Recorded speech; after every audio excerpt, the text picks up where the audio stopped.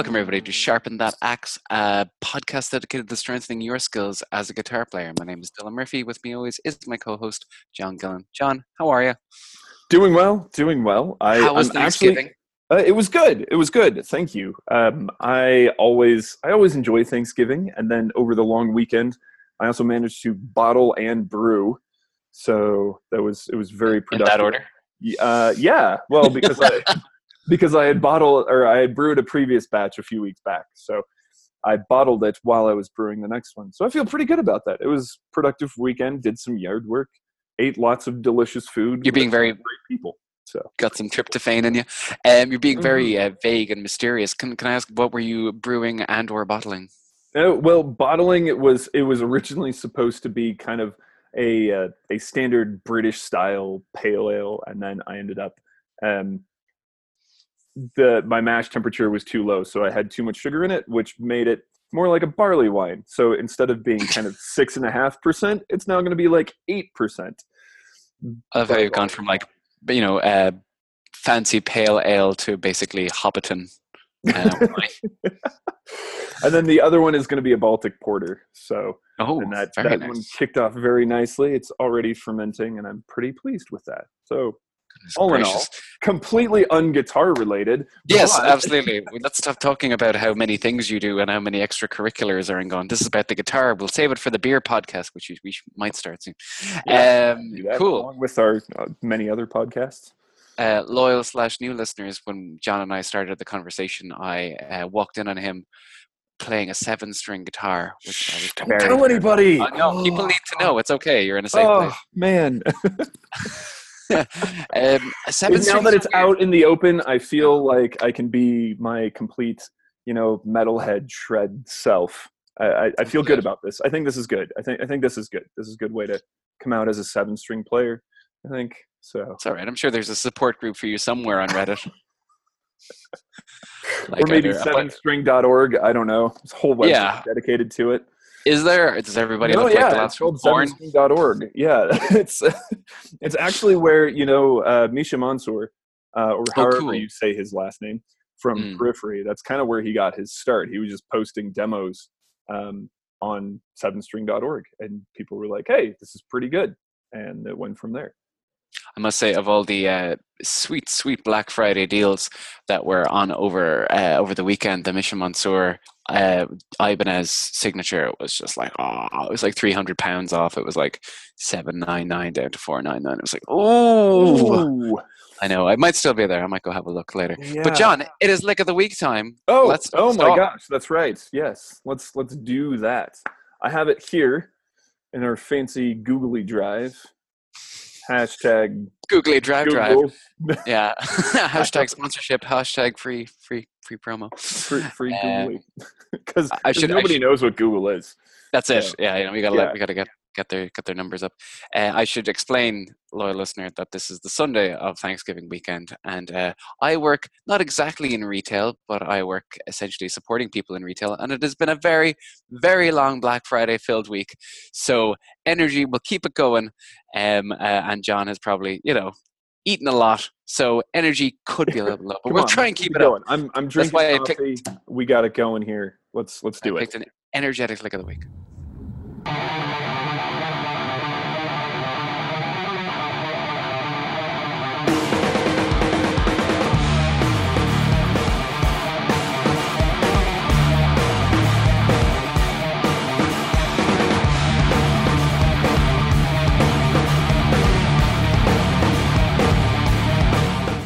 Ooh, there's a couple of things that come to mind. Sort of 90s. That's kind of the riffage and the sound, as you always mention, the sound of the snare. It's that kind of tight crack snare drum, which I love.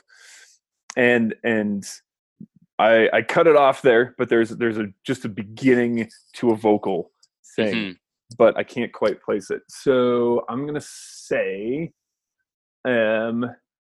I think there are a couple of possibilities. It could possibly be Jerry Cantrell of some sort. Or let's see, I could see Soundgarden. Okay, a bit later. So this was I like where you're coming from in terms of like it is a big riff and a very one thing that you said there was like it's a drop D riff. You can kind of tell that Mm. from the D pedal point that goes. But this is actually Stockholm Syndrome by Muse. Oh, Mm. yeah. Okay. That makes perfect sense. I have a love hate, really hate relationship with Muse. I think it's Yes. amazing. There's just as a band, they're such an intriguing band in what they've done, but also what they strive for. And the technical musicianship is of Matt Bellamy is amazing, and the stuff that he's done with the guitar. Absolutely. Possibly one of the most influential guitarists, or like, he was kind of like a Tom Morello for like the new metal kids in terms of like his invention with the guitar. Right, but this was off of one of their earlier albums, right? Exactly. This Yeah. was yeah, It's so and that was the thing. Like I always found the early Muse stuff, which I guess would probably for me run up to, I don't know, maybe close to 2010. hmm A little more interesting. Not that the yeah. not that the new stuff is bad. I think it leans a little more towards the pop tendencies than is my taste.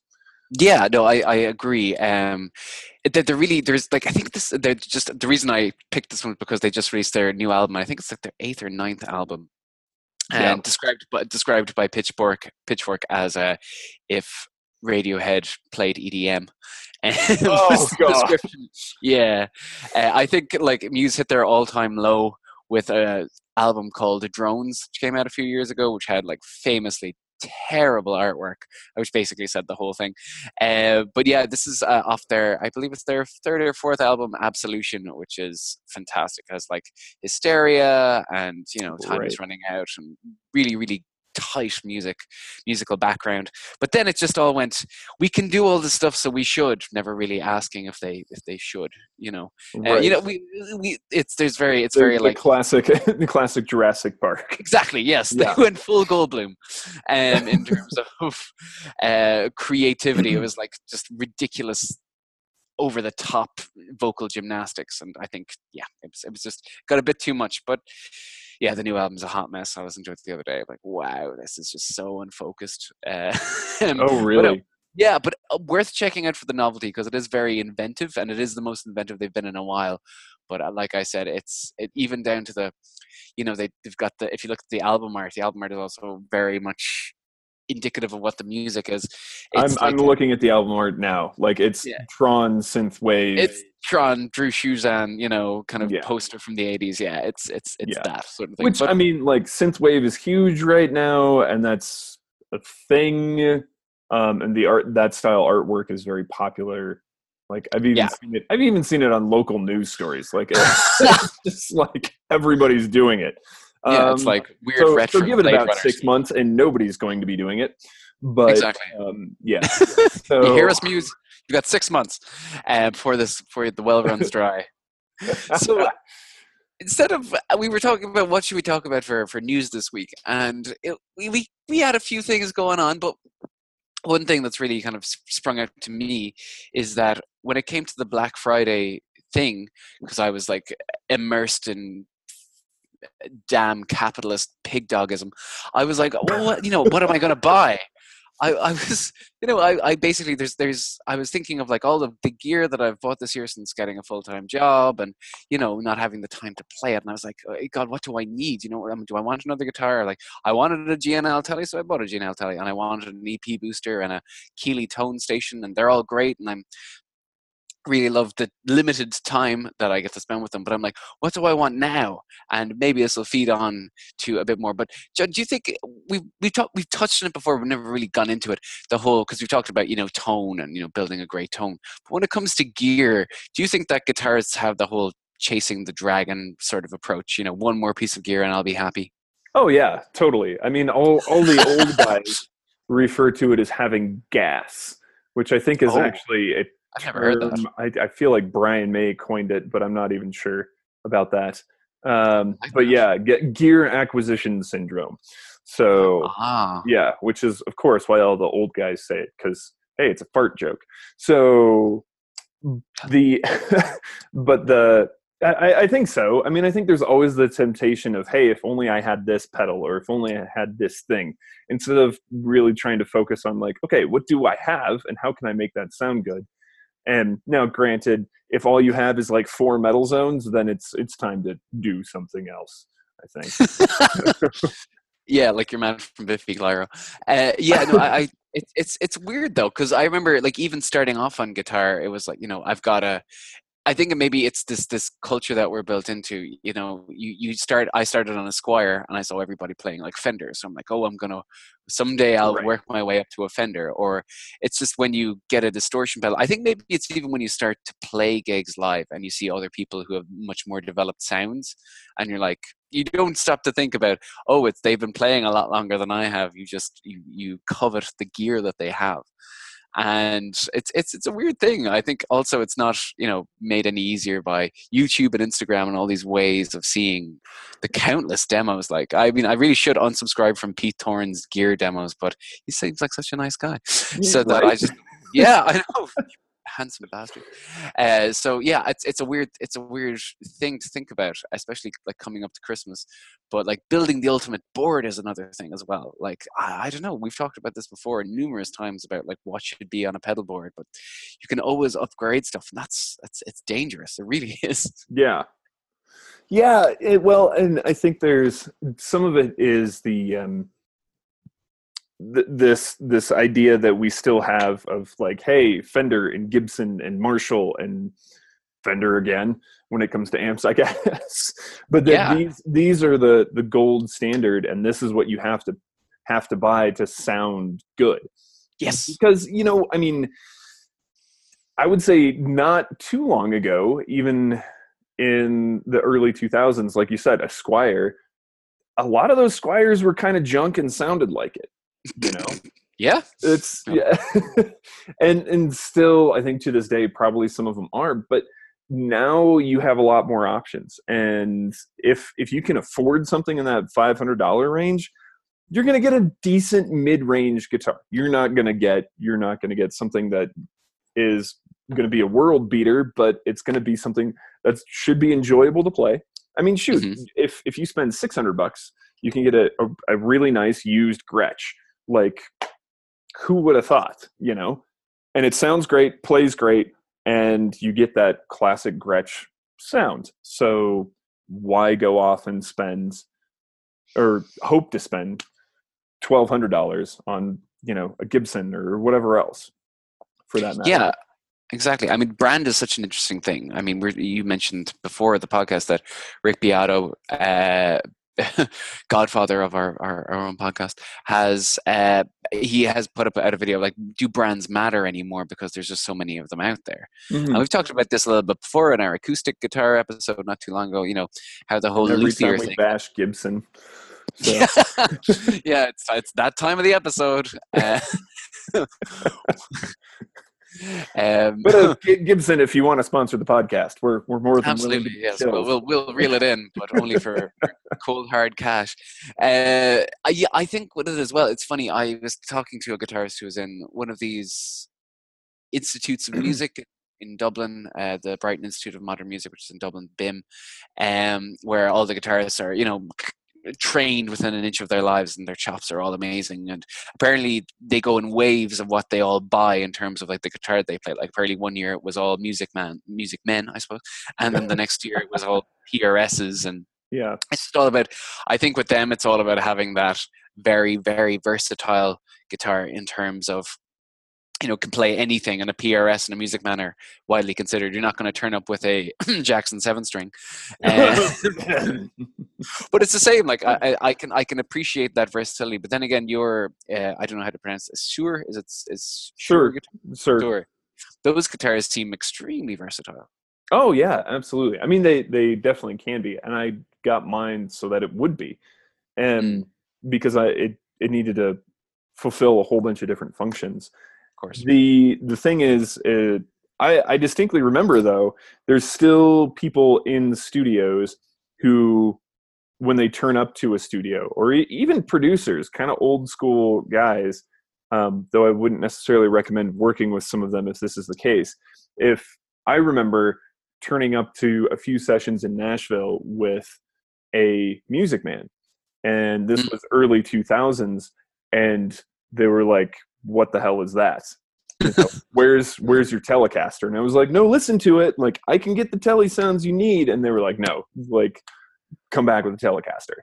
Yeah. Like that, it was, or here's my Telecaster, play this. It was that sort of thing. So there is still an element of, well, this particular guitar is going to give me this sound, where nowadays you can get a Telecaster sound out of everything. It just depends upon how you tweak it. And, you know, exactly, yeah. EQ the thing in post. No one knows the difference. Famously, I remember seeing there were several tracks, I think, on Led Zeppelin 4 that were actually recorded with a Stratocaster. Yeah. You know, sacrilege. Like, you know? Yeah, exactly. Who would ever think of Jimmy Page playing a Stratocaster? But nevertheless, so and with as many brands out there now too, there's now, I think, 5 that I'm aware of, local builders here in Colorado Springs, or well, in Colorado anyway, electric guitar builders, which, I don't know, hopefully we'll get some of them on the podcast. We'll see. Yeah, that'd be really cool. Yeah, it would be great to get their perspective on this too. I think with an abundance of local builders, particularly if they're trustworthy, we've all heard horror stories of somebody taking your money and running. But if they build decent guitars, you can get a really great guitar cheap. So why bother again? Why bother with some of these other brands, these legacy brands, which have a reputation, in some cases earned, but I don't know that you need to be pushing for, like you were talking about at BIM. Like, why does everybody have to have the same guitar? Because people are sheep, John. I think it becomes a status symbol is really what it is. I would so agree it's with less function and more status. And I think that just plays into the fact that I think guitar players can be really judgy of other guitar players. Oh, he's only playing the McCarty 24 instead of, you know. Sounds like you're talking about wine. The SE custom. Yeah. I don't know. I don't know all my PRS brands. Listeners, John is making a lot of hoity-toity wine swishing movements right now with my coffee mug. It's an audio medium, John. You should really stop. Yeah. Yes. Yeah, that's funny, because I remember probably about 10 years ago, when maybe coming out of the lo-fi, new NYC rock revival like was coming out, everybody was playing Telecasters. So every indie band going was playing Telecasters, and it kind of, it became so cool, finger quotes, that it wasn't cool at all. Like that, it was just a saturation. Which is why they all play like jazz masters now. So yeah, it's a real thing. It's really interesting, and like, great, fair play for picking a guitar that you have to run through 1,000 pedals to sound good. Right. Sorry, I'm not a fan. And with more switches than you know what to do with. Yeah, it's too much. I mean, just tape them up like you should. Tape up the switches, and then take the guitar and throw it out the window. But it's, it's interesting. There is this sort of snobbery, I suppose, that accompanies certain models, and it really should. It overlooks the value of playing. It really does. It's the aesthetic value, and what I do like seeing, and I see it less. I see it. Sometimes at gigs more and more, is guitarists taping over the logo on their headstock.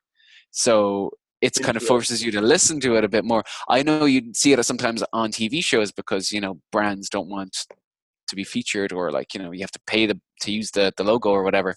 But I think it's a really interesting idea, because it forces people to really ask. But even when I took out my G&L at a gig recently, people were saying, said it looked great, but they had no idea what it was. And I kind of liked that sort of anonymity of having a guitar that nobody knew about. It was cool. It's an interesting thing.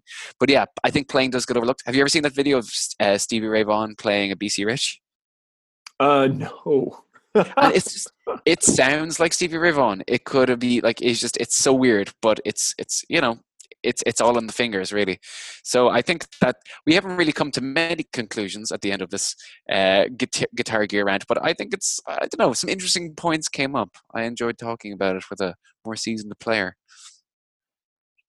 There you have it. I like it too. That was cool. I think it's I think it's a topic worth considering more and more.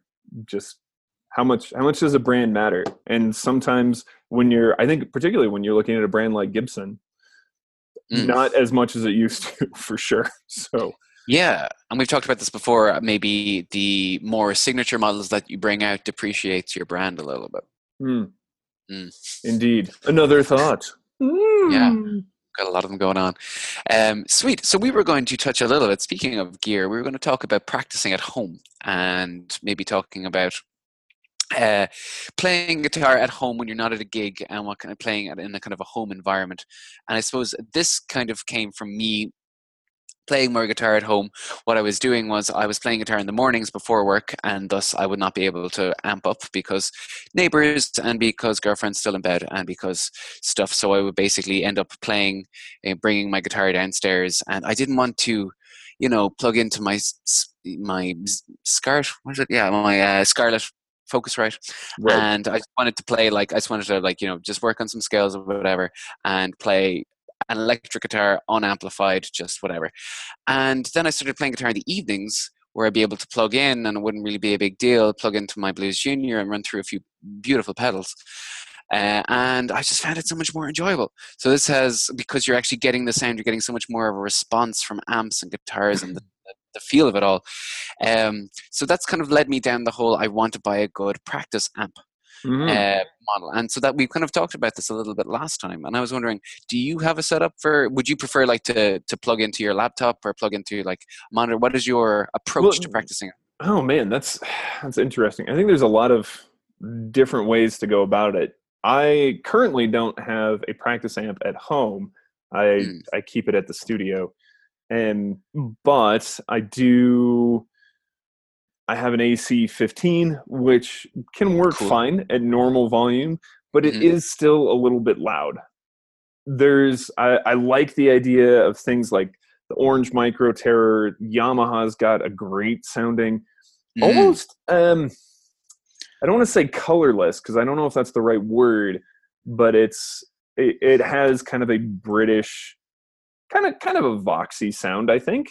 I could be wrong. Is this the THR5 or is this one of different ones? It might be. I'm not sure, but these are little 5-watt, 10-watt, amps.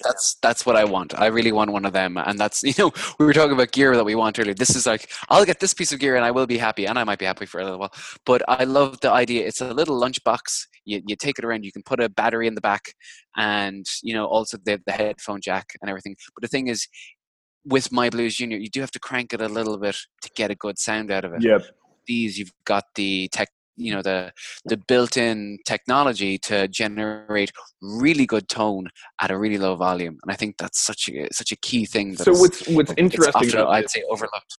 Two is tube manufacturers have been picking up on this as well. So, for example, I'm looking at replacing the tubes in my AC-15, and there's a set of tubes that I can get that is actually they're the power tubes, but they're sort of powered down, if that makes sense. So they're a special type of EL84 that's is going to give you more of that tone when you push the signal, but it's not quite as loud, if that makes sense. Interesting. So, yeah, I'm not entirely sure how they work because I am not in any way. No shame in that. Yeah, a tube expert.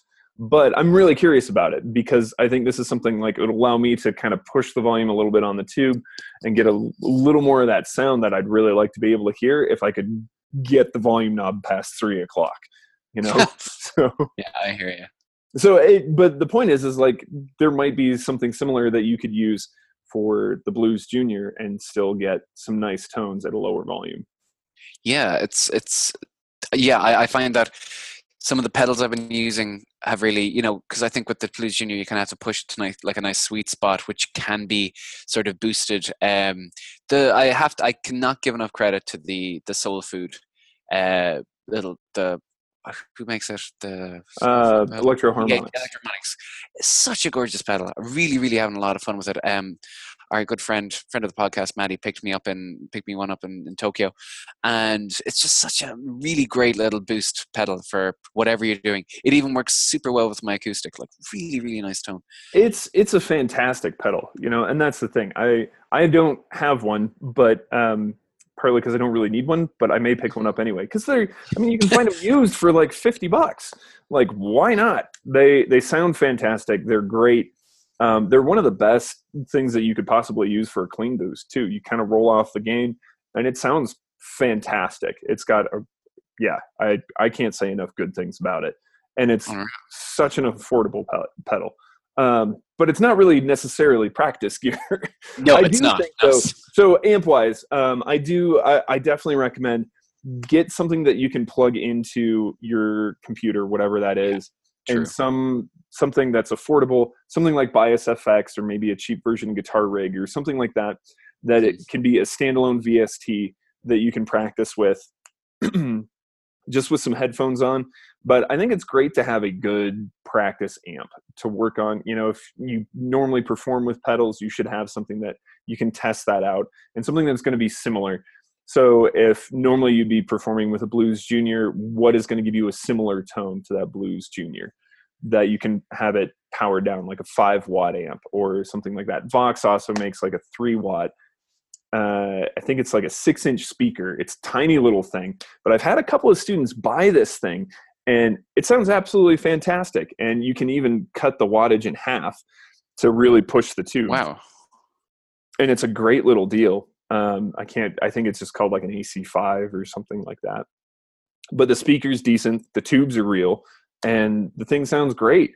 But then you could also go the no tube route, right? Ah, yes. The Fender Mustang route. Well, Fender Mustang, Vox has a modeling one. There's always the famous Boss Katana, right? Yeah, the Boss Katana. It's funny because I've been comparing the Yamaha THR5. It's literally my most searched Google term for the last month, I'd say. But there's a lot of the comparison is against the Boss Katana little, the desktop one as well, the battery powered one, which for the bang for your buck, they're €80 like for a new one. They're really good. While as the THR5 is about 180. But the tone that you're getting is the Boss Katana tone is very thin and very it just doesn't have the pounce. Disagree? It doesn't have the tube warmth. I think every time somebody says warmth, you should have to take a shot. That's it. Yeah. No, I think you're right. I mean, I do think tube simulation has come a long way. Could I honestly tell the difference in a recording? I don't know that I could, but then there's a lot of things you could sort of do to manipulate a recording, I think, to give it that particular sound. I'm impressed with what the Boss Katana can do. And I think in most cases for a live gig, it's fine. I would probably be more picky at home than I would be, playing in a bar to some punters. Yeah. I mean, it's, but I don't know. I think it definitely has its place and again, to get a sense of like, hey, that live sound and working with your pedals, whatever it is, I think it's important to have some kind of amp that you can run through just to check those things, Usually, yeah.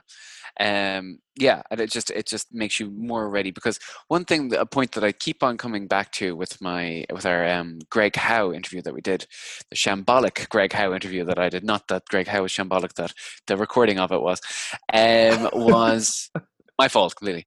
Was he saying that playing a guitar with distortion is like, the distortion is an instrument in itself. You have to learn how to practice with that, because I think we were talking about whether it's better to practice, unamplified or amplified. And he's like, practice amplified, but practice with distortion so that you can practice, because it's just so reactive.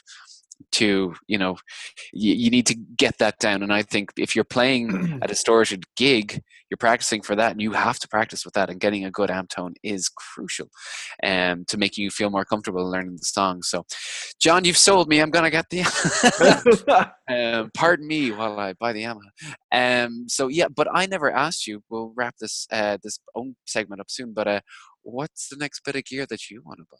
Oh, that's really tricky. And I'm kind of trying to decide, do I want another guitar? Because there are a couple options I might go down. I don't have a true hollow body, so I'm kind of intrigued about maybe going down that route. Or I'm kind of thinking maybe higher end 7-string, something like one of those Ormsby guitars. I really like those. I do like the idea of a headless guitar, partly for portability. And then the other one being maybe something like an Axe-Fx or a Kemper. These things also require saving up some cash, so we'll see what I decide to do. But those are kind of the two big things that I'm trying to decide at the moment. What about you? Besides or is it just the Yamaha? That's pretty much all I really kind of want right now in terms of like an actual guitar. I don't know. I was like, I might, kind of combine the two, try and sell the two guitars that I have and get like one really nice one. But at the same time, like something a bit more versatile, like your own. But at the same time, I'm like, no, I'm not. I can, if I want to learn kind of faster stuff, I can, I want to learn, basically I kind of want to learn two types of music right now, which is like a faster alternate picking shred stuff, and also tree chicken picking. And I've got my Explorer and I've got my Telly, and that's really all I need for learning those types of music in terms of like getting a decent sound. So yeah, I'm kind of happy out now when it comes to guitar stuff. But yeah, that little amp. The thing is, I'm worried about once I buy it, what am I going to want after that? That's it. The vicious cycle. That's it. So John, speaking of all this guitar playing and gears and stuff, what have you been working on? I have been working on this. This will be sort of mildly amusing. The Paul Gilbert's Technical Difficulties. Oh, yeah. So, which is tricky, but not as tricky as you might think. So it's, of course, a Racer X tune, right? Yeah. But yeah, a lot of fun, even if it's hard to get up to speed. I'll definitely say that. Yes. Imagine that, Paul Gilbert. It's hard to play as fast as Paul Gilbert. Who knew? But yeah, that's been one of the main projects. The other stuff, I'm a little bit further along with that John Petrucci song we talked about last time, and a handful of other things. So, but yeah, that's the new thing in the rotation at the moment. One thing I really like about Technical Difficulties in terms of like if you want to learn parts of it is that it's very easy to break down into distinguishable sequences or sections, which is great. Like you could take one and work on that for ages. I'm a big, it's a very great chunkable. Yeah, it's kind of it's your all-in-one workout. Like that's, like sometimes you go to the gym and you just do a total body workout, right? Like this is your total guitar body, beach body ready. Guitar your hit workout. Yeah. Which is one of the things, I know we've talked about Eugene's Trick Bag in the past, which I kind of put on the shelf because holy crap, it's hard. But that's one of the things I'm working up again. And it's the same thing. Like it's one of those like, here's your sweep picking section. Here's this alternate picking on 2 strings section. Here's this, arpeggio picking section that you can't sweep. So how do you deal with that? So don't even try. Yeah. That's actually a topic I really want to bring to the pod soon, which is songs that really improve technique that, I know every song that you learn improves technique, but I think like in terms of like if you want to improve your alternate picking, pick a nice Paul Gilbert song, for example. Yeah. So I'd love to talk about that in a future episode. That sounds great. Yeah, I like that. That's a great idea. Kept busy. You're full of great ideas. So, but with that said, have you been working on your alternate picking, or? I've not actually. No, so funny story. I have, apart from the sweep arpeggio, I have every part of Get the Funk Out memorized in terms of I don't need to refer to tabs which is great, Ooh. really big thing. So there is maybe about when he does the first 2 sweeped arpeggios, I can do those. Basically, I've got those shapes down. But in terms of the next part where he goes up to the 24th fret and taps that little, it's ridiculous. So, but yeah, it's just ridiculous.